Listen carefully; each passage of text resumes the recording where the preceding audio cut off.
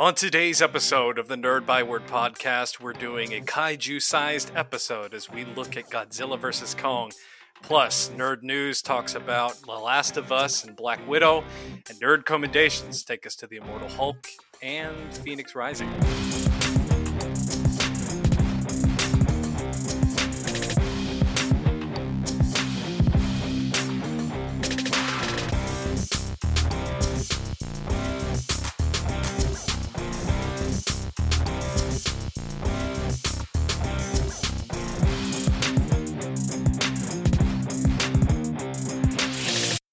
Konnichiwa, and welcome to a kaiju-sized episode of the Nerd Byword. Today we are all set to break down our thoughts and reactions to the latest MonsterVerse blockbuster, Godzilla vs. Kong. But first, let's head over to the news desk where our senior Sony gaming correspondent has an update on a popular and polarizing franchise. Dave? Yeah, let's go ahead and talk Last of Us, because apparently there is some movement on the franchise in a way that really nobody expected. So originally in 2013 for the PS3, we had the release of The Last of Us, and now they are talking about actually releasing a remake of the first Last of Us game in the wake of the sequel, The Last of Us Part 2, which released in 2020. Now, according to Bloomberg, it appears that within Naughty Dog, there has been sort of a small group of developers that have been working sort of quietly on this project for a while. According to Bloomberg, this group has been referred to as Naughty Dog South, jokingly internally. But now Sony's actually putting a little bit more money where their mouth is and is actually fully backing this project, and more developers are working on it. And so it appears that there is a remake in development now with Naughty Dog proper at the helm, with Sony's full financial backing for a full PS5 remake of The Last of Us.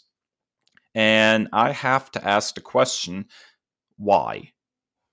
I'm kind of perplexed by the decision to actually remake the first Last of Us game. Now, admittedly, the game came out in 2013, so, obviously it's been 8 years and technology has changed. On the flip side, though, there was a very successful, very beautiful remaster of the first Last of Us that was released to PlayStation 4. Now, you add to that the fact that The Last of Us Part 2 was, well, as you mentioned, quite polarizing when it was released, and a lot of fans were unhappy with the direction that the sequel took. And I have to ask, what exactly is Sony angling to do here by remaking the first Last of Us and releasing it probably as a full-priced game on the PlayStation 5. I really don't understand the thinking here. Naughty Dog is one of the top developers working on exclusive PlayStation content. And rather than regurgitating a game from 8 years ago, Naughty Dog should really be leading the charge and developing new games. Clearly, they have a proven track record. Clearly, they could be making sequels to other games rather than remaking this one, or even bringing in some new intellectual property. I just don't understand Sony's obsession with the first Last of Us. Chris, what do you think? Yeah, so totally outside looking in on this one, not a Sony gamer, consumer, but I know enough about it peripherally that it's a big name title, the show is in development, all that. So I know enough just by glancing at headlines to know about it. But and we touched on this a couple of weeks ago when we were talking about the Skyward Sword remake of The Legend of Zelda.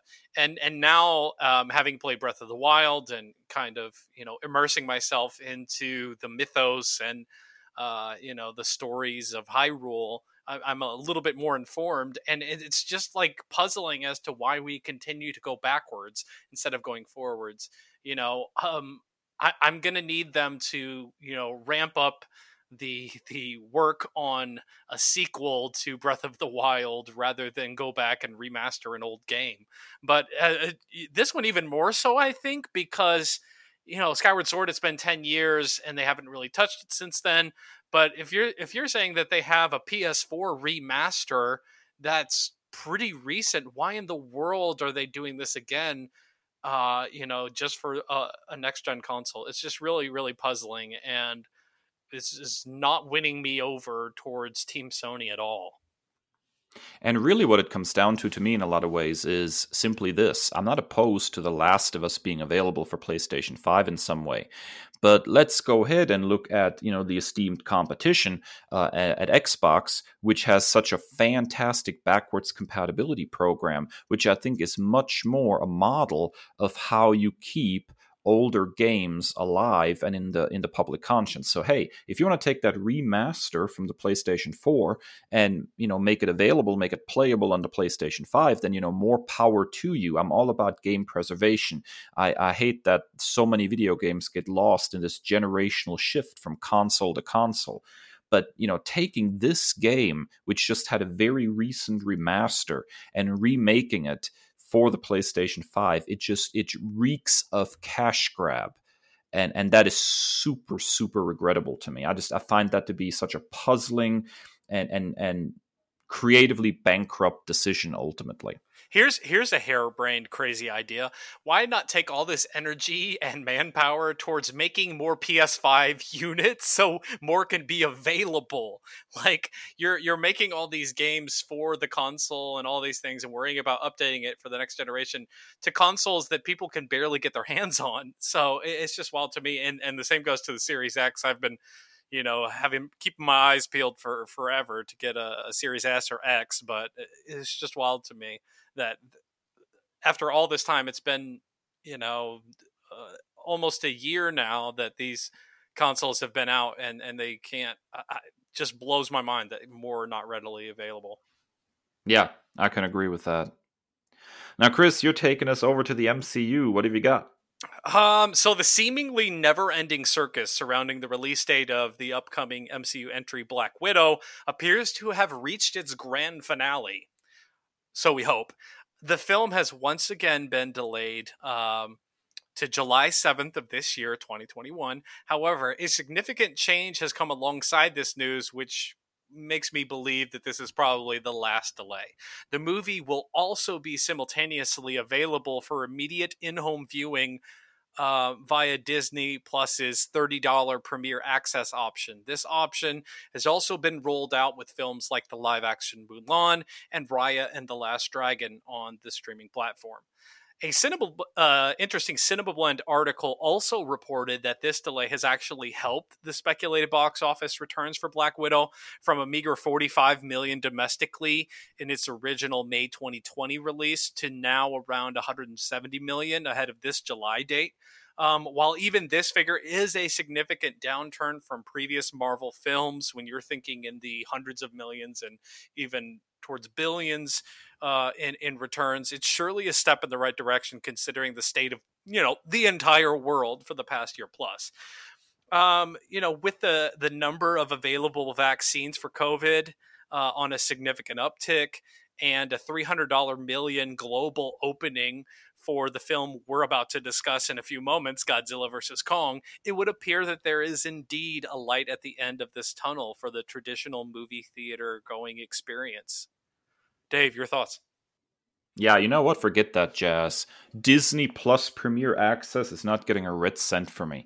That is the most absolutely asinine, overpriced methodology of releasing movies. And Disney can forget about my money when it comes to that. They'll get my money the old-fashioned way.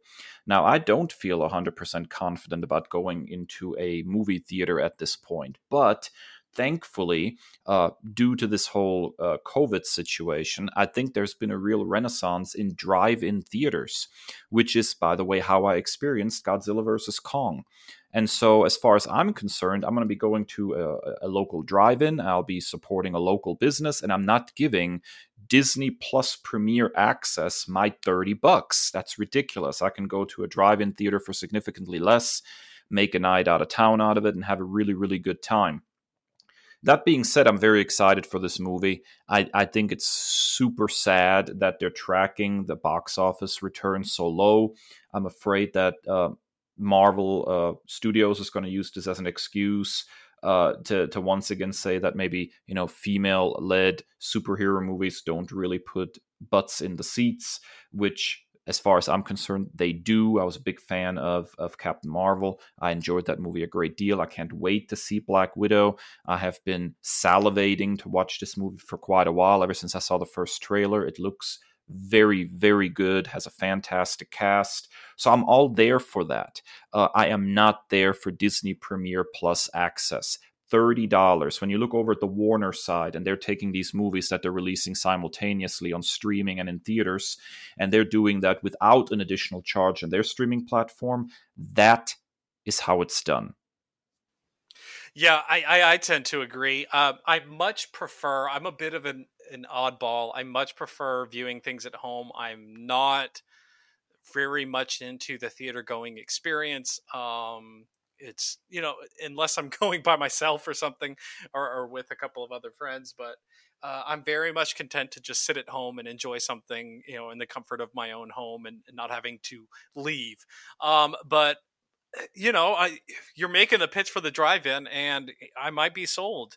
Um, you know, Vaccination does not equal complete immunity, so I'm still super cautious. I'm not just throwing caution to the wind. I'm still super super careful, and I'm not just running to every movie theater. I wasn't in the first place, but I'm also very very excited to see this. Especially this $30 early access thing. It's wild to me because at least it has been the case with Mulan. If you could just wait 3 months, they just put it on Disney Plus regularly. So why not just wait? I know with MCU films and things like that, it's like kind of like the water cooler of the modern era to just know and keep up and avoid spoilers and everything. But $30 is a pretty high price for me.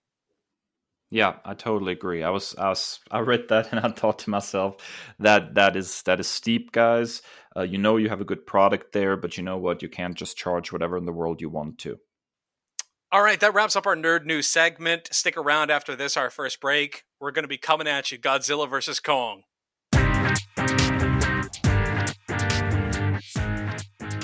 All right, we are here for our Byword Big Talk today. And as usual, when we review a film, we want to give you our pros, our cons, our likes, our dislikes, and then just let it sit there. And then you make the judgment. Is this something you want to check out? Or is this something you agree with or whatever? We're not here to sway your opinion one way or the other. This is just our instant reactions to it.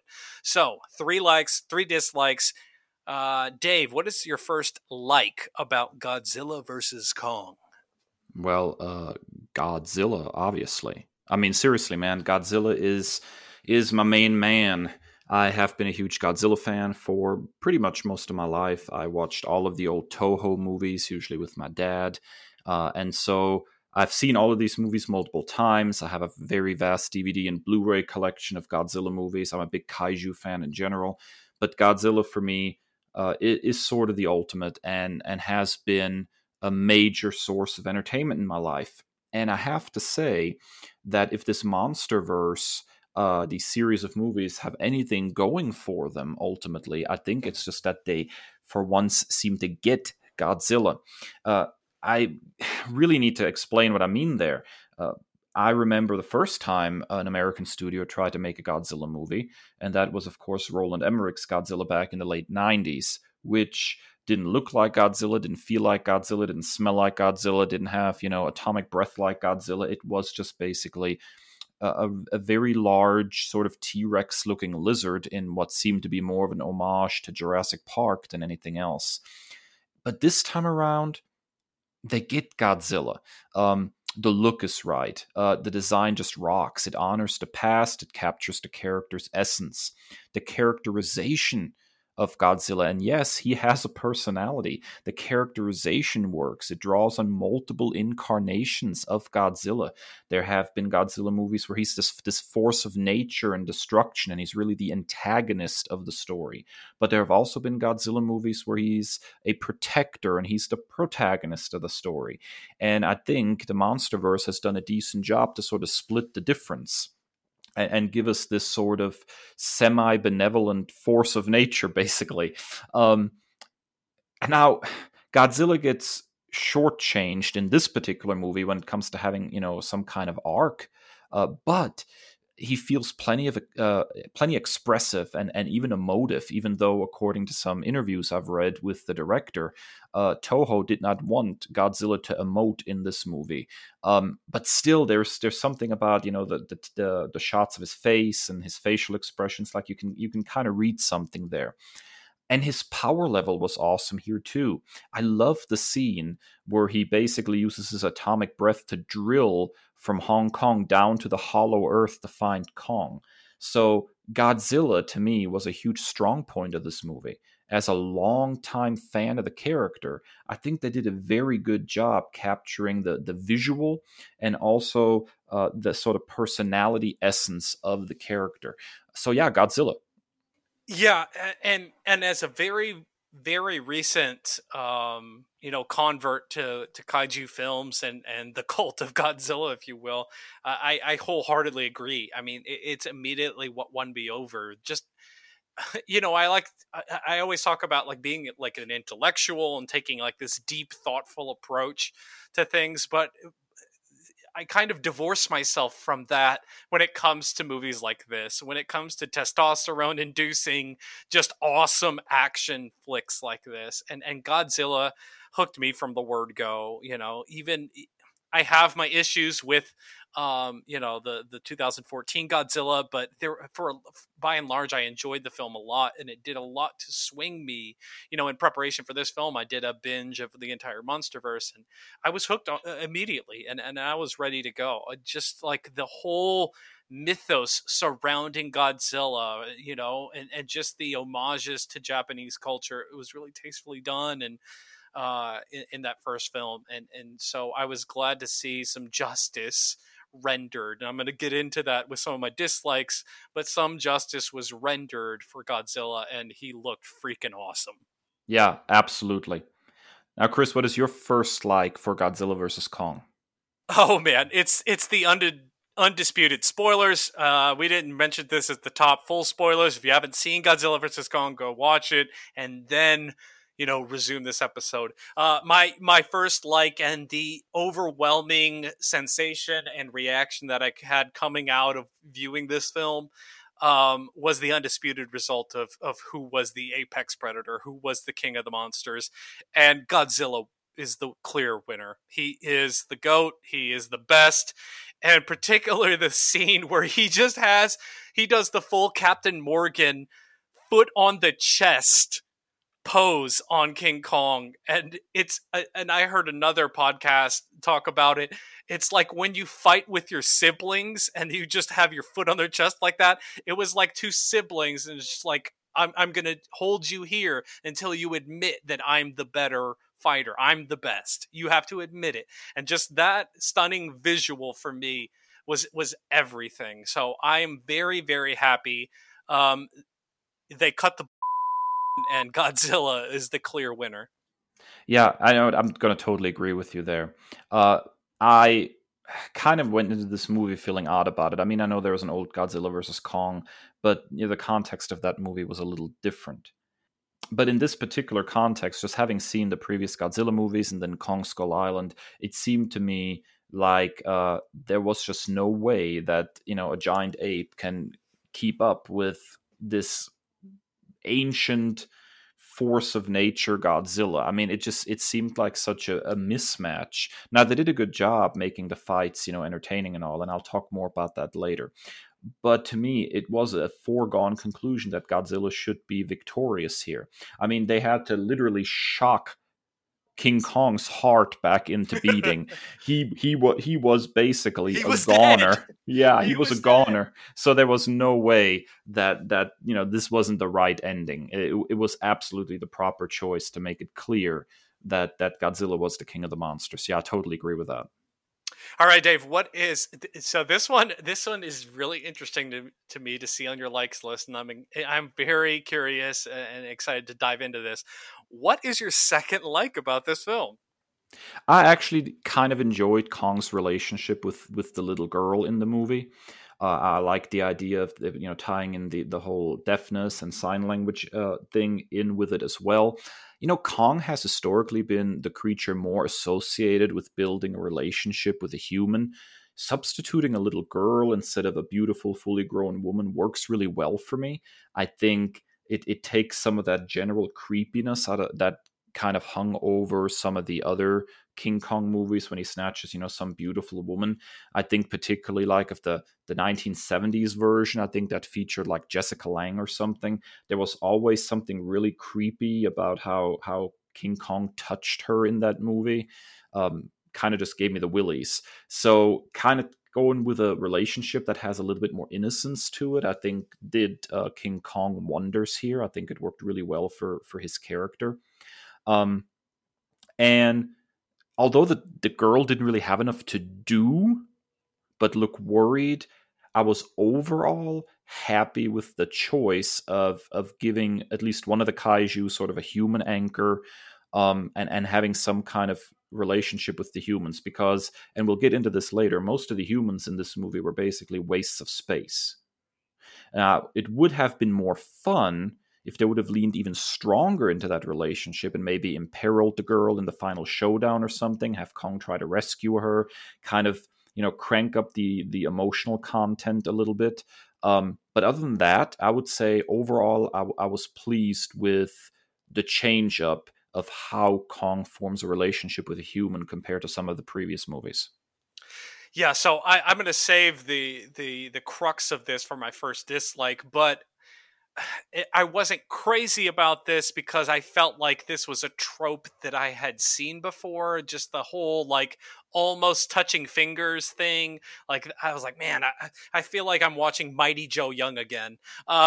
So at the same time, the character of King Kong, I did a deep dive today and it was pretty depressing, of the racist and unfortunate history of King Kong, of like how really awful the origins of that character were, and a lot of it was attributed to um a lot of white fear of black males being romantic with white women. So it was really just like monsterizing, black people, so I do appreciate like them pivoting to that and handling it really well, to like this sweet, tender, genuine relationship with this little girl. And so that was a huge relief, as silly and as campy as it was sometimes to see that play out on screen.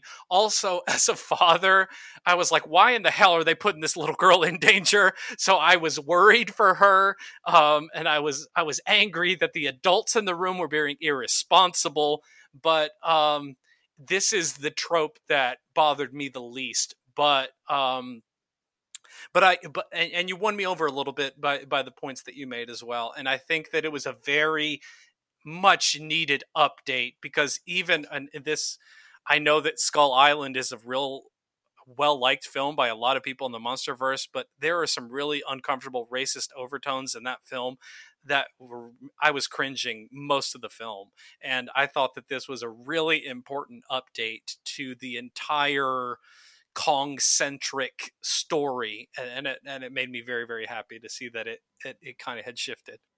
Yeah, and I can agree with that. There's obviously there's a lot of problematic stuff in the history of King Kong. So pivoting away from that, I think, was the right choice ultimately.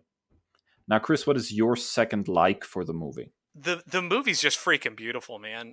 It's just stunning. It's so well done. I'm gonna need the other folks at Warner to take a note when it comes to CGI.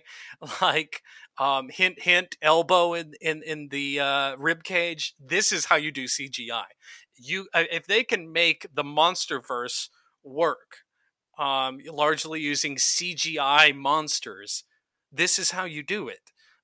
So it was really, really beautiful. I have my issues with the Hong Kong connection, and I'll touch on in a bit, but the fight scenes in Hong Kong were just gorgeous. The fluorescent neon lights, it was bright, and you contrast that with the neon blue of Godzilla's spikes and all of that, and it was one of the most gorgeous films that I've seen, and it may get me out of the house to actually go watch this on the big screen.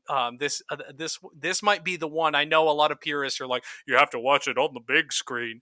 This might be the one that I actually believe that for. Well, you know what? I'll come around to that and say, yeah, this looked really good on the big screen. As I mentioned earlier in this episode, I watched this at a drive-in theater, and it was pretty darn stunning. I have to say, I was very very pleased with it. Um, I think, and this will come around to something else I'm going to mention. I think, though, one of the reasons that the special effects were so very good in those scenes where Godzilla and King Kong were present is because there weren't that many. It feels like the movie followed the human characters an awful lot, and so by cutting down on the amount of CG, perhaps they were able to kind of invest more time and money into those scenes to make them count the most.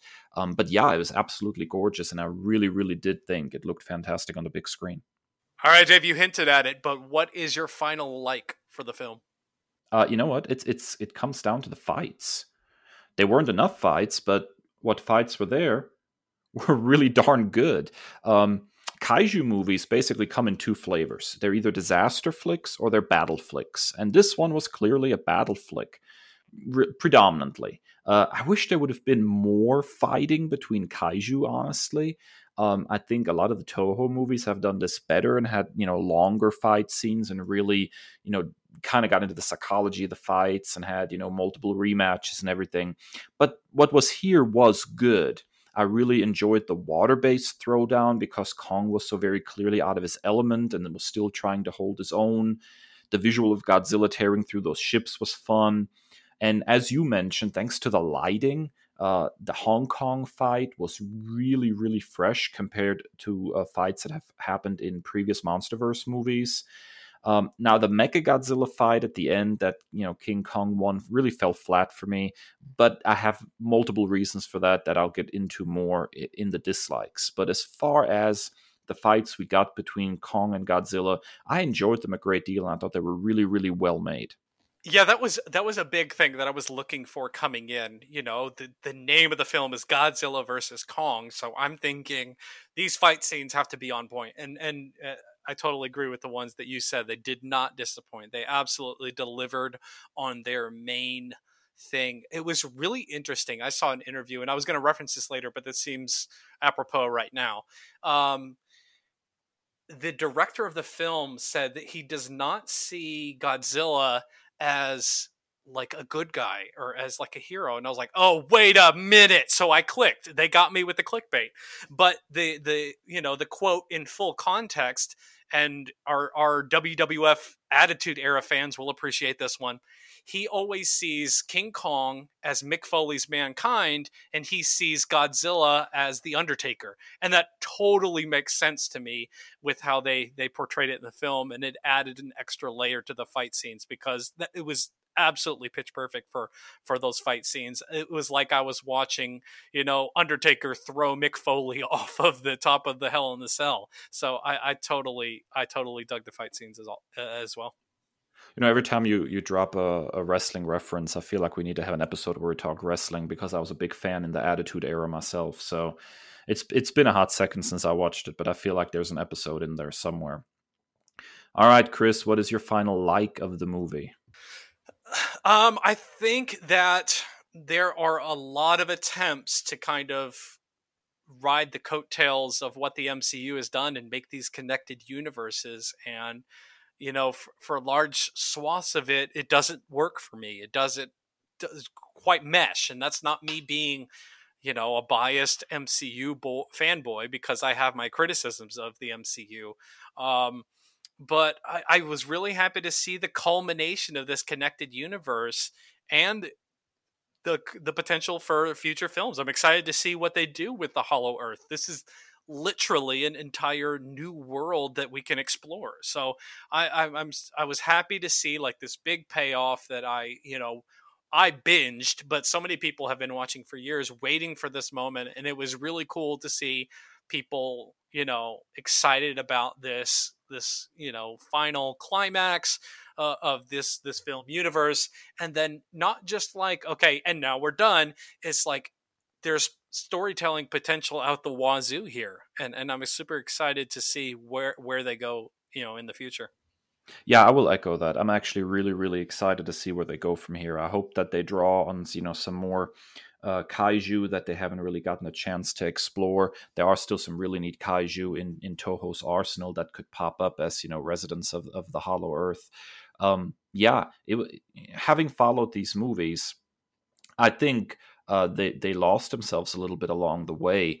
I remember that first Godzilla movie felt pretty darn grounded, all things considered. Even though we're talking about giant monsters, beating the snot out of each other. Um, and this one seems to have strayed really far from that.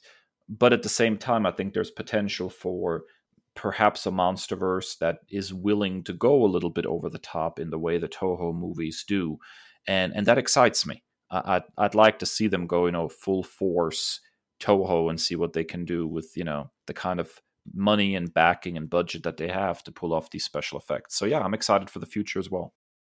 All right, Dave, it's time to hit the negative switch. What is your first dislike of this film? Well, you know what? There is just not enough kaiju action in this movie. It's too focused on pretty bland human characters. This was basically a 2 hour movie that felt like it had maybe 20 minutes of Godzilla in it, and that's just a crying shame to me. I understand that there are obviously economics involved here. Human actors are a lot cheaper than, trying to pull off realistic digital monsters. And as you observed earlier, the special effects in the scenes that we had with Godzilla and Kong were extremely well made. Toho had obviously an advantage here in that the suit based effects that they were using and using miniatures and the like are a little more cost efficient. So it's possible in many kaiju movies to have a significant amount more kaiju action. I think of something like, Godzilla Final Wars, which is, wall to wall kaiju action. I think in that movie, there's not that much where you see nothing but humans on the screen. There's always something going on with kaiju, and it really is a special movie for that. Um, if you're going to have a Godzilla and Kong movie where Godzilla and Kong are literally the lead characters, the title characters, I need to see more of those characters. Who wants to see a Captain America movie in which Cap only appears for about 20 minutes? It's nonsense. Also, if you're going to focus on human characters, let's make sure they're actually interesting, but I'll talk more about that later. All right, here's another wrestling reference.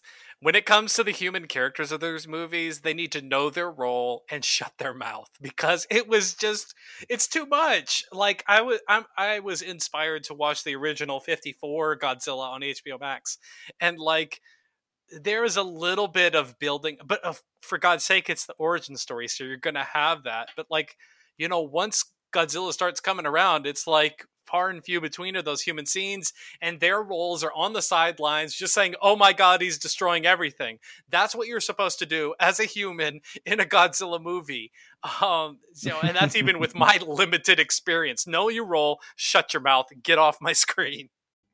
Yeah, that's exactly right. And again, I understand that there's economic considerations there, but I cannot believe, given that they had a pretty good sense this movie was going to do well based on the performance of previous MonsterVerse movies, that they couldn't have put a little bit more towards having more Godzilla and Kong scenes and focus a little more tightly on those characters. But, what are you going to do? Chris, what is your first dislike of this movie? For me, it was the anti-Godzilla propaganda. Like and that's part of like having way too much screen time for the humans too. Like it was just all like, let's humanize King Kong, and like, oh my God, he's getting beat up, poor Kong. Like I kept thinking of the Simpsons meme where like, stop, he's already dead, and like the humans have to intervene and like, give him the whatever that thing is. I don't have a medical background, and shock him back to life. And the AED, the defibrillator. And so it was just like too much anti-Godzilla propaganda, and it only took like, Millie Bobby Brown is like this big star in Hollywood, Stranger Things, She was fantastic in Enola Holmes, and she's like this up and coming star. And they relegate her to this like side quest thing, and she's the only one who's like, something seems awry. Nobody else is like, Godzilla has spent 2 films being our friend and our lethal protector, a la Venom. But this is a weird turn for him. Surely there's nothing fishy going on. So yeah, so you, this whole pro Kong, you know, campaign and anti Godzilla, I was not here for, and it made me quite angry. Yeah, it's incredible to me how fast the world turned on Godzilla after he saved the collective bacon of so many people for 2 movies running, and here is Kong, which is, for all intents and purposes, when it comes to the public, completely an unknown quantity, but suddenly he's supposed to be the hero, and nobody seems to want to ask the simple question of, pardon my French, I wonder what's pissing off Godzilla. Like, one character in the entire One world is like, 17-year-old child. yeah, one 17-year-old child is like, I'm worried about Godzilla. Something must be provoking him. And everybody else is like, no, screw that guy. Nobody likes him anyways, right? Like, it was completely weird and out of the left field. And I know in a battle movie like this, they want to try to, draw one person as the hero and one more as the villain. To which I say, why? Why can't it just be a battle between 2 equals to find out who's the better one? Why did we have to vilify Godzilla in this? I think there are other approaches to telling this story. But yeah, it was, as a huge Godzilla fan, having this huge pro Kong wave of marketing before this movie, it almost tempted me to not even give it a chance. I was like, if you're going to talk trash about Godzilla, then I'm not even going to come to the theater for this crap. Like, that's that guy. I've watched every movie of his. I don't care about Kong. Forget Kong, man. Stop trash talking Godzilla. All right, Dave, what is your second dislike of this film? I'm a huge fan of science fiction. And I've said this many times. I love sci-fi. It's my favorite genre by far. But am I the only one who found that some of the sci-fi stuff in this movie was just kind of baffling? Like, I love the concept of the Hollow Earth, but the Hollow Earth ship, this flying contraption that they used to get there, was way too futuristic in the context of the previous MonsterVerse movies. Like, especially if you're looking like at the previous Godzilla movie, Godzilla King of the Monsters, like, technology there was still fairly realistic. And now suddenly it's like, okay, in the last year or two, we just leapt like 50 years ahead, 100 years ahead in technology. Where did this crap come from? The whole company of Apex in general was way over the top in terms of technology. I mean, they seriously had a tunnel from somewhere in the US, I forget, all the way to Hong Kong, underground tunnel that somehow nobody knows about. Like, how in the world did they pull that one off? How do you pull off that kind of construction without getting some permits? Like, that was just bizarre. And then there's like the whole Tron-style glowing colors in their headquarters. And then, you have Millie Bobby Brown. You have Tron-style glow colors as she's infiltrating this Apex headquarters or whatever. And then the synth music kicked in. And I was like, Stranger Things? Like, did the 80s suddenly rear their head here out of nowhere? Like, I was so confused suddenly. And then there's the issue of Mechagodzilla, which has been such an important part of several Toho movies and has had so many neat designs over the years. And then the design of the character here is just butt ugly. It doesn't land at all. It's not even recognizable as a Mechagodzilla. The fact that the machine was even constructed using Ghidorah's corpse makes it even worse, because as a fan of Toho movies, I can tell you there is a Mecha Ghidorah, which has appeared in at least 2 Toho films. If you're going to do Mecha Ghidorah, go all the way and give that thing 3 heads. But don't take the rotting corpse of Ghidorah and try to tell me it's Mecha Godzilla. It's just that some of the sci-fi stuff was kind of weird for me, Chris. What do you think? Yeah, it was super, super weird. Also, can we talk about where the hell is the security at this pristine corporation that is all-knowing, this like Big Brother corporation? Number one, they have this like True Believer podcast guy who's literally just name-dropping where he works, and they don't think anything of it. Like, he can just like talk shit about them on his podcast, and they're like, maybe we should tighten something up. Maybe we should interview our employees, see who this squeaky wheel is. Well, in fact, Chris, in fairness, Zack Snyder's never sent anybody after us yet, and we've talked a lot of trash about him. So That is true. Also, when they actually get in the place, that is the easiest place to break into in any universe. Like, there are no security guards. There's no, like, special codes you have to type in, no retina scan. You're going to be futuristic, but you don't have, like, the retina scan or handprints or anything like that. This is just wild to me. Yeah, the Star Trek runabouts showing up out of nowhere were a definite jarring experience. yeah. Um, you got me giggling a little bit now about Apex, because that particular organization, that company, came out of nowhere in this movie and was just bizarre from top to bottom. I was surprised that they didn't try to do something with Monarch instead, where somebody's like taking that organization and trying to corrupt it or something. That would have been, yeah, a little more interesting, perhaps, and maybe would have given some actors that were sorely misused here a little bit more to do. And it's also interesting when you said Apex. This reminds me of a point that I was about to make, but slipped my mind. Apex. When we were talking about like the propaganda, the pro Kong, anti Godzilla, and you said something to the effect of, "Why do we have to have a hero and why don't we have to have a villain?" They literally said they're apex predators, like they are the kings of the Titans, and it is in their nature to fight to see who is the best. Like, how many? I'm a huge like Animal Planet, like Planet Earth geek. Like, I love watching nature documentaries. You don't have David Attenborough, but like, look at this son of a lion over here, like. That's just nature. It is literally in their nature. Why do we have to have this whole propaganda scheme, one over the other? It's trash, man. Yeah, I totally agree. You got me going now, Chris. I'm gonna need a moment. Now I can hear David Attenborough, and now we see this son of. All right, Chris, what is your next dislike on the list? I think we're on number 2 for you now. Yeah, so I hit it a little bit, but you kind of won me over with the little girl. But there's like way too many tropes about this movie. Like, it came off like is really goofy and campy. So like we have the little girl, and like they do the whole like almost touching fingers thing, but I think it was a much better job than has been done in other films. We have this evil CEO with delusions of grandeur, and then he's mysterious. He's all of a sudden giving this like big ass monologue, and then all of a sudden he's killed by the monster. A little bit on the nose, buddy. We have the hateful, spoiled daddy's girl who's just a bee to everybody. And then, we have the conspiracy theorists, the crazy ones who are actually right.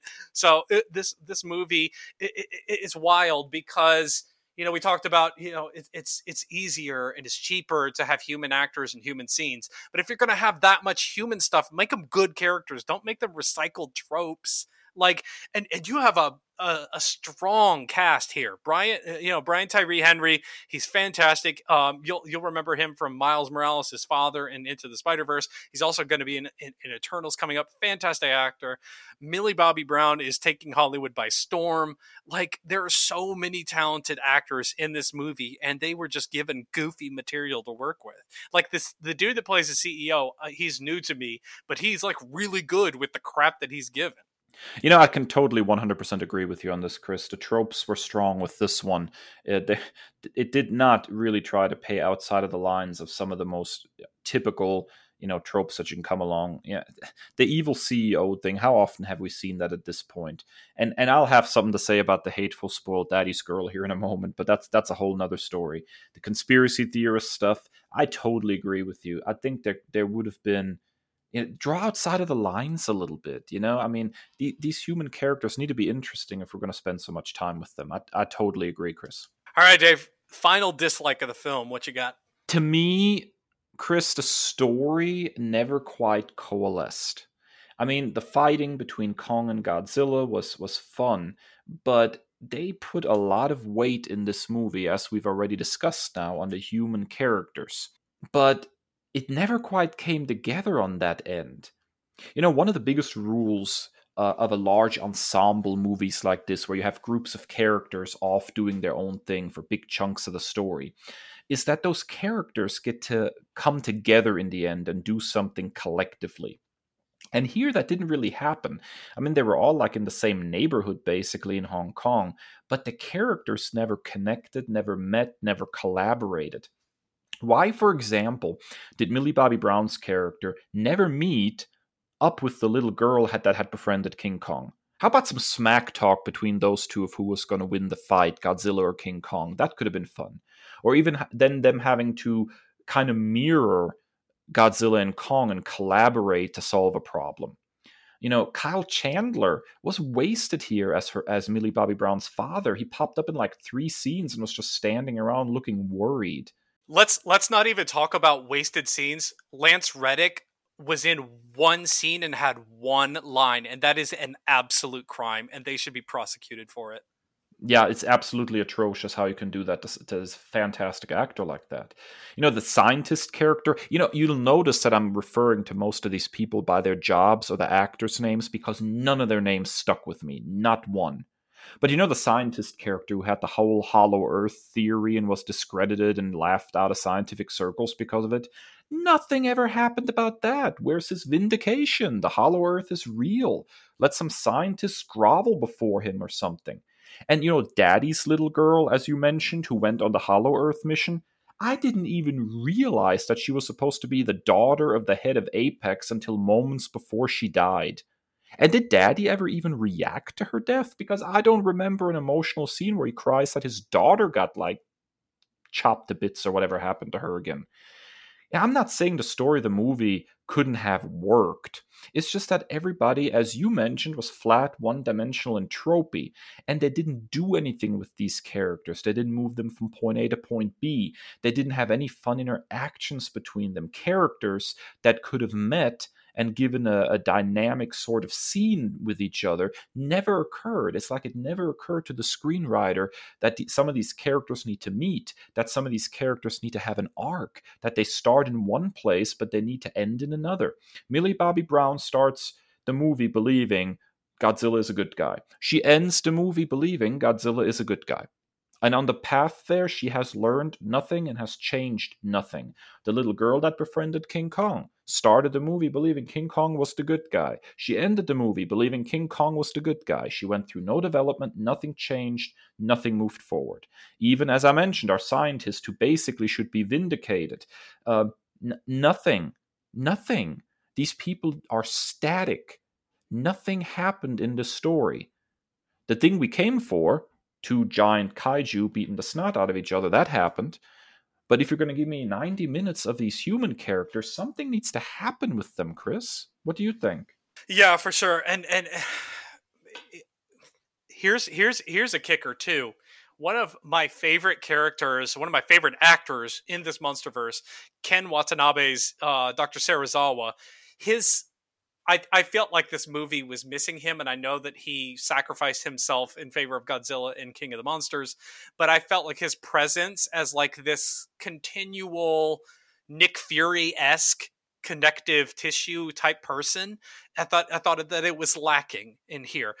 Cut to the fact that his son is in this movie and we don't even know about it until his brain is already fried. Like, there was such a complete, just like so many floating plot lines, and then it was just like a bunch of flies or gnats when you swat at them, and they just kept flying off in their different directions, and there was no conclusion. I just wanted one person to say, let them fight. Like just one Oh my person. gosh, when he says that in the first, oh my god, it's so good. Oh, goosebumps every time I watch that movie. Let them fight. I love it. I love Watanabe. He is absolutely perfect. His performance in Inception is one of the best things I've ever seen on the screen. Oh, he is he's magnetic in everything he does. All right, Chris, that brings us to your final dislike of the movie. What have you got? And I'm borrowing this from another podcast, Jenkins and Jones, which is a basketball podcast, but they watched this and had their reactions to it. But and they pointed this out to me, and I know that something didn't feel right about this. I felt like something was missing, and they totally pointed it out.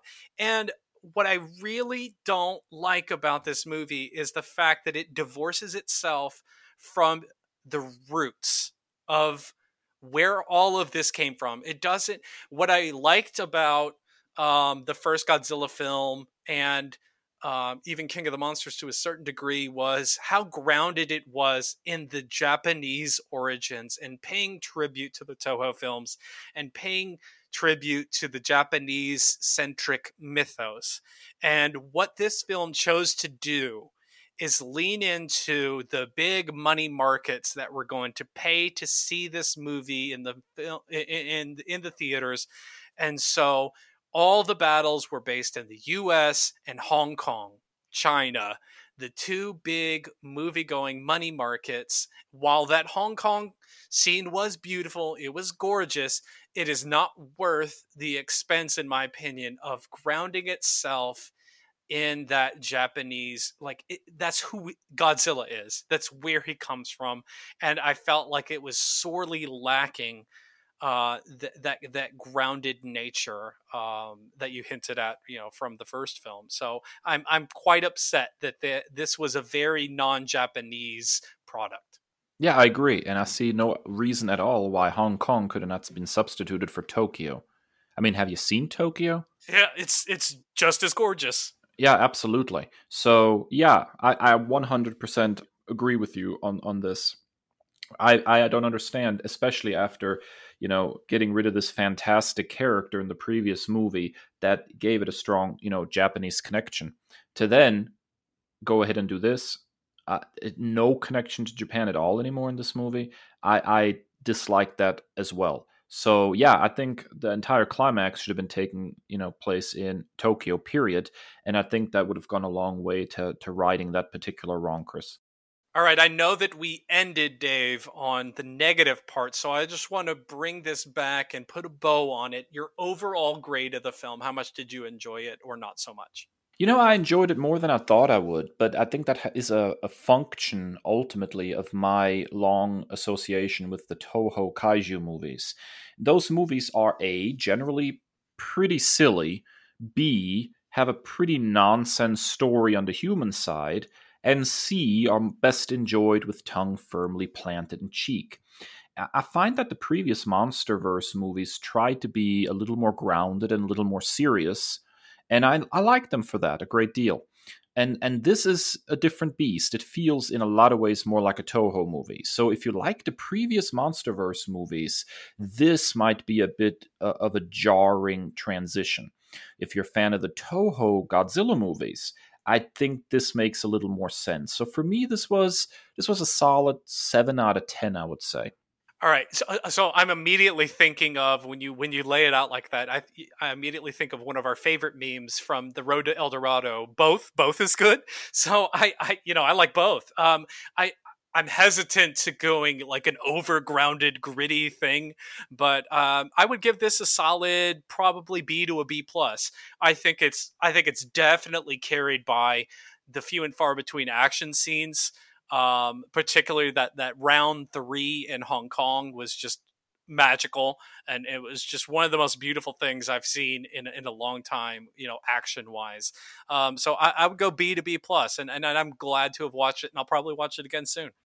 Yeah, I could agree with that. I'm definitely going to give this one another shot. All right, that wraps up our byword big talk for this week. Godzilla versus Kong. Go watch it, definitely. If you can find a drive-in, or if you feel brave enough to go catch it in the theater, definitely recommend that. Or you can watch it on HBO Max. Stick around after this, our final break. We're going to hit you with two more nerd commendations.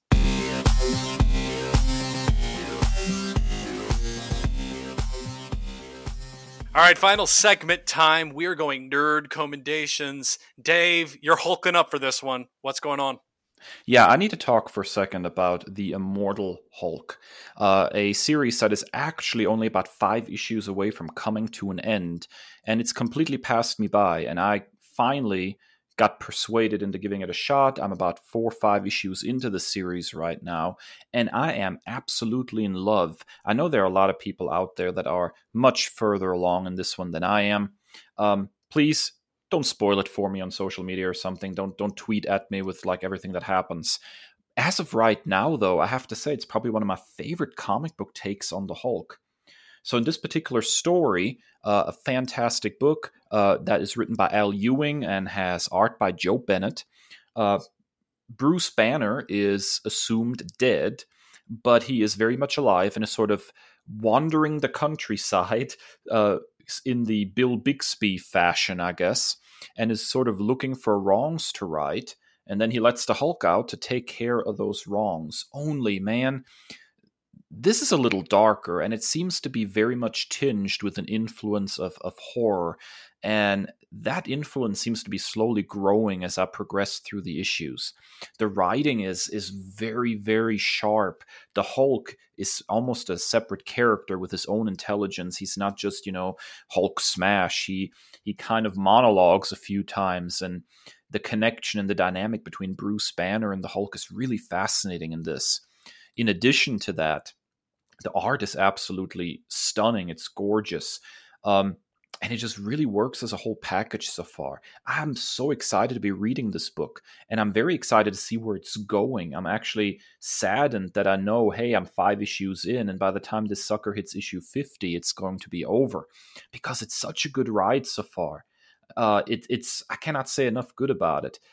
It's probably my favorite take on the Hulk ever. It's spot on with what I would expect from a Hulk book. I love it. Yeah, so the fact that you love this doesn't surprise me. I've also heard great things about it, but I heard that there were definitely like horror influences. I was like, oh god, that's something Dave will love. Um, but I love everything I've read by Al Ewing. He's writing Sword, which is an X book now, Krakoa based book. And I'm really enjoying that, and everything that I've heard about his work is really good. So I'm definitely going to check this one out. I don't think I've ever read a single issue of a Hulk comic, so it's just not a character that I run to read about, unless he's in an Avengers title that I read. But with Al Ewing's name being attached, I'm excited to read his Avengers books.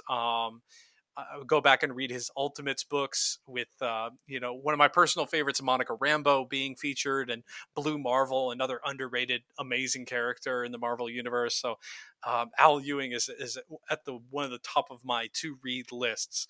But I'm super excited that you dug this, because I thought this would be right up your alley when I heard what it was about. Apparently, you know me well, because this horror stuff always works for me. Now, Chris, you and I started playing your next nerd commendation sort of at the same time, and I'm really excited to hear your take on it. What have you got for us? So I have to completely give you credit where credit is due, and I almost didn't want to do this because I didn't want to step on your toes, but you told me about this game, and just because I've had some more free time, I've been able to play a little bit more than you. Hashtag newborn babies, right? um, but Immortals Phoenix Rising. Now, this is going to be a really interesting, considering we just gushed about how much we love The Legend of Zelda Breath of the Wild in our last episode. This is basically The Legend of Zelda Breath of the Wild in ancient Greece. This game is very derivative when it comes to the climbing mechanisms, the stamina wheel.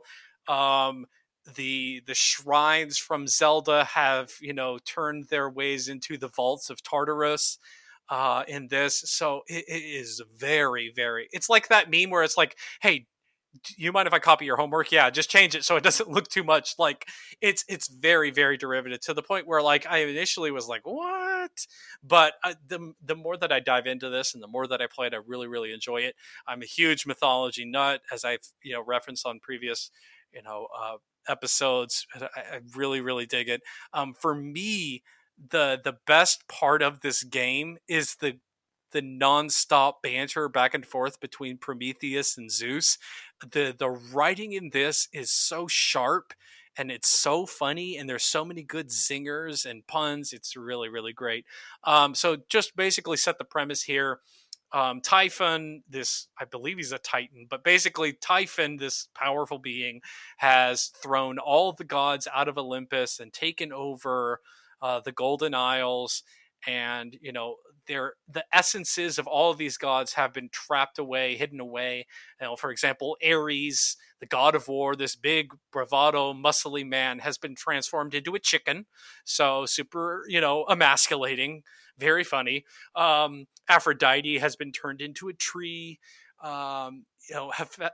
Hephaestus has been turned into a robot. So it's just really, really interesting gameplay. Like I said, the by far the best things are the jokes, and they really, really are well done and well written. But I'm probably about 50% done on the main campaign, and then I've got the DLC to look forward to. But thanks again, Dave, for making another nerd commendation for me to make into a nerd commendation. But Immortals: Phoenix Rising, it's a really fun game. Yeah, you know what? I'll echo what you just said. I've enjoyed it a great deal too. I've made no secret of the fact that Breath of the Wild is probably one of my all-time favorite games. And here's a thought that I had while I was playing Immortals. As a teacher, when I see something that another teacher does that works, that captures the kids' imagination, and that helps them learn, I steal that. I'm not worried about it at all. I take that idea and I make it my own, and I do something different with it in the context of my own class, and usually that's pretty darn successful. And I wish sometimes video games would be a little more willing to do that. I think that Breath of the Wild and it kind of innovated a lot of really good ideas. For me, the very first one is just the idea of how they use stamina, the stamina wheel, and the fact that you can literally go anywhere in this world. And so seeing that copy to some extent in Immortals, I think it was the right decision. It is a great mechanic that should be used more often. So I have absolutely no problem with the fact that Immortals feels a little bit derivative, because they did take the formula of what made Breath of the Wild great in terms of gameplay, but then they overlaid a completely different kind of story and a completely different kind of tone over it. And man, the humor really makes this game shine. So the gameplay mechanics being similar to Breath of the Wild, I think, is actually a huge plus here. The developers here were smart enough to see a good thing and say, you know what? This works. I want to try this. So yeah, I love Immortals: Phoenix Rise, and from the humor to the very Breath of the Wild like gameplay, it's a lot of fun, and I wholeheartedly second your nerd commendation, Chris. Yeah, it's really interesting that you say that, because in the learning management system that we use where we work, I have been, you let me be an observer on yours. So like a lot of your layout, I just copied and pasted into mine, and this just changed it to Spanish. So I totally did exactly that, and I really feel like that's exactly what happened here. They lifted the same bare bones, but then they tweaked a little things that they wanted to do differently. The first one that jumps out to my mind, one of the controversial things about Breath of the Wild we talked about last week, was the whole breaking weapons, and no weapon is, pun intended, immortal. It can be broken. Even the best weapons in the game can be broken. They did very much went in a very different direction, but a very interesting direction. So just, here's another pro tip about Immortals is no matter this game is fully customizable. So as is popular with most games, you have like set bonuses or gear bonuses. But let's say, and I've been trapped like this before, I like the bonus that, an outfit gives me, but I think it's butt ugly. So you can equip the armor, but then change to get the set bonus, but then like change the visualization so it looks like another piece of armor or outfit that you think is cooler looking. And the same thing happens with the swords and the hammers, and the bows of this. So another feature that I like is with your weaponry specifically is they all stay the same level. So if you like the particular set bonus of one, when you upgrade your swords, all your swords get up, leveled up. And so it's like this holistic thing when it comes to, and it's really different than anything I've seen before in the game, the weapon system. But I really dig how they took like the bare bones of something that was successful and that I love, and then tweaked it in areas that they wanted to just do differently so they could tell a different story. Yeah, absolutely. I can agree with that. It turned out really well, and it's such a fun game. And really not enough people are talking about how very good this game is. It's a lot of fun to play. And it also has other influences. Y'all know how much I love Assassin's Creed. This was like Breath of the Wild meets Assassin's Creed Odyssey with the Greek influence. That's a lot of games and like the popular and good. Not to mention it's made by Ubisoft, who makes Assassin's Creed games. So there's like a lot of things. Here's another bonus feature. If you're playing on Xbox or if you're playing on PlayStation, they have this app called Ubisoft Connect, and you've played other Ubisoft games, you get bonuses from that. So where I play literally every Assassin's Creed game ever, I have a bunch of bonus gear, bonus outfits that are super, super cool. So I have like the Assassin's Creed Odyssey outfit that I can equip on my character because I'm playing those other games. So definitely, if you play a lot of Ubisoft games, be sure to check that out because you get some exclusive stuff that's really, really cool. But it's super fun and I really, really enjoy it. Yeah, absolutely. All right, that wraps up another episode of the Nerd by Word podcast. Thank you so much for sticking around and listening to our thoughts and our ideas and our reactions to Godzilla vs. Kong. Be sure to hit that subscribe button, give us a 5-star rating. Apple Podcasts, Spotify, Amazon, or nerdbyword.com. And of course, find us on social media at Nerd by Word on Twitter and Instagram, at The Nerd by Word on Facebook. You can also find us individually on Twitter and Instagram at That Nerd Dave and at That Nerd Chris. We'd love to hear what you think of the show, some suggestions for what you'd like to tackle in the future. Come find us on social media. And it's hard to believe that we're closing in on our 52nd episode, Dave, which means we've almost been at this for an entire year. It's hard to believe. It feels like yesterday when we were talking about our nerd origin stories. But if you're a fan of The Office like me, I haven't gotten Dave to take the dive yet, but he will. But if you are a fan of The Office, you know all about the Dundies. And so for our 1-year anniversary, we're going to have the Nerdies. We're going to have a lot of podcasts do this about like the year, end of the year rewards, but we felt it was better to do it. This is the end of our year. So we're going to be looking at special awards. What's the best comic you read this year that was from this year? What's the best back bin thing that you found for the first time? So it could be an old book from the 70s or 80s that you read for the first time. Just a bunch of fun awards that we're going to be giving out. So episode 52, coming in 6 short weeks, it flies faster than you realize, is going to be episode 52, The Nerdies. And as always, stay well and stay nerdy. The Nerd Byword is written and produced by Chris and Dave, two nerds with a love of all things pop culture. The podcast features music by Al Jimenez and show art by Ashery Design. Find us at nerdbyword.com and wherever podcasts are available.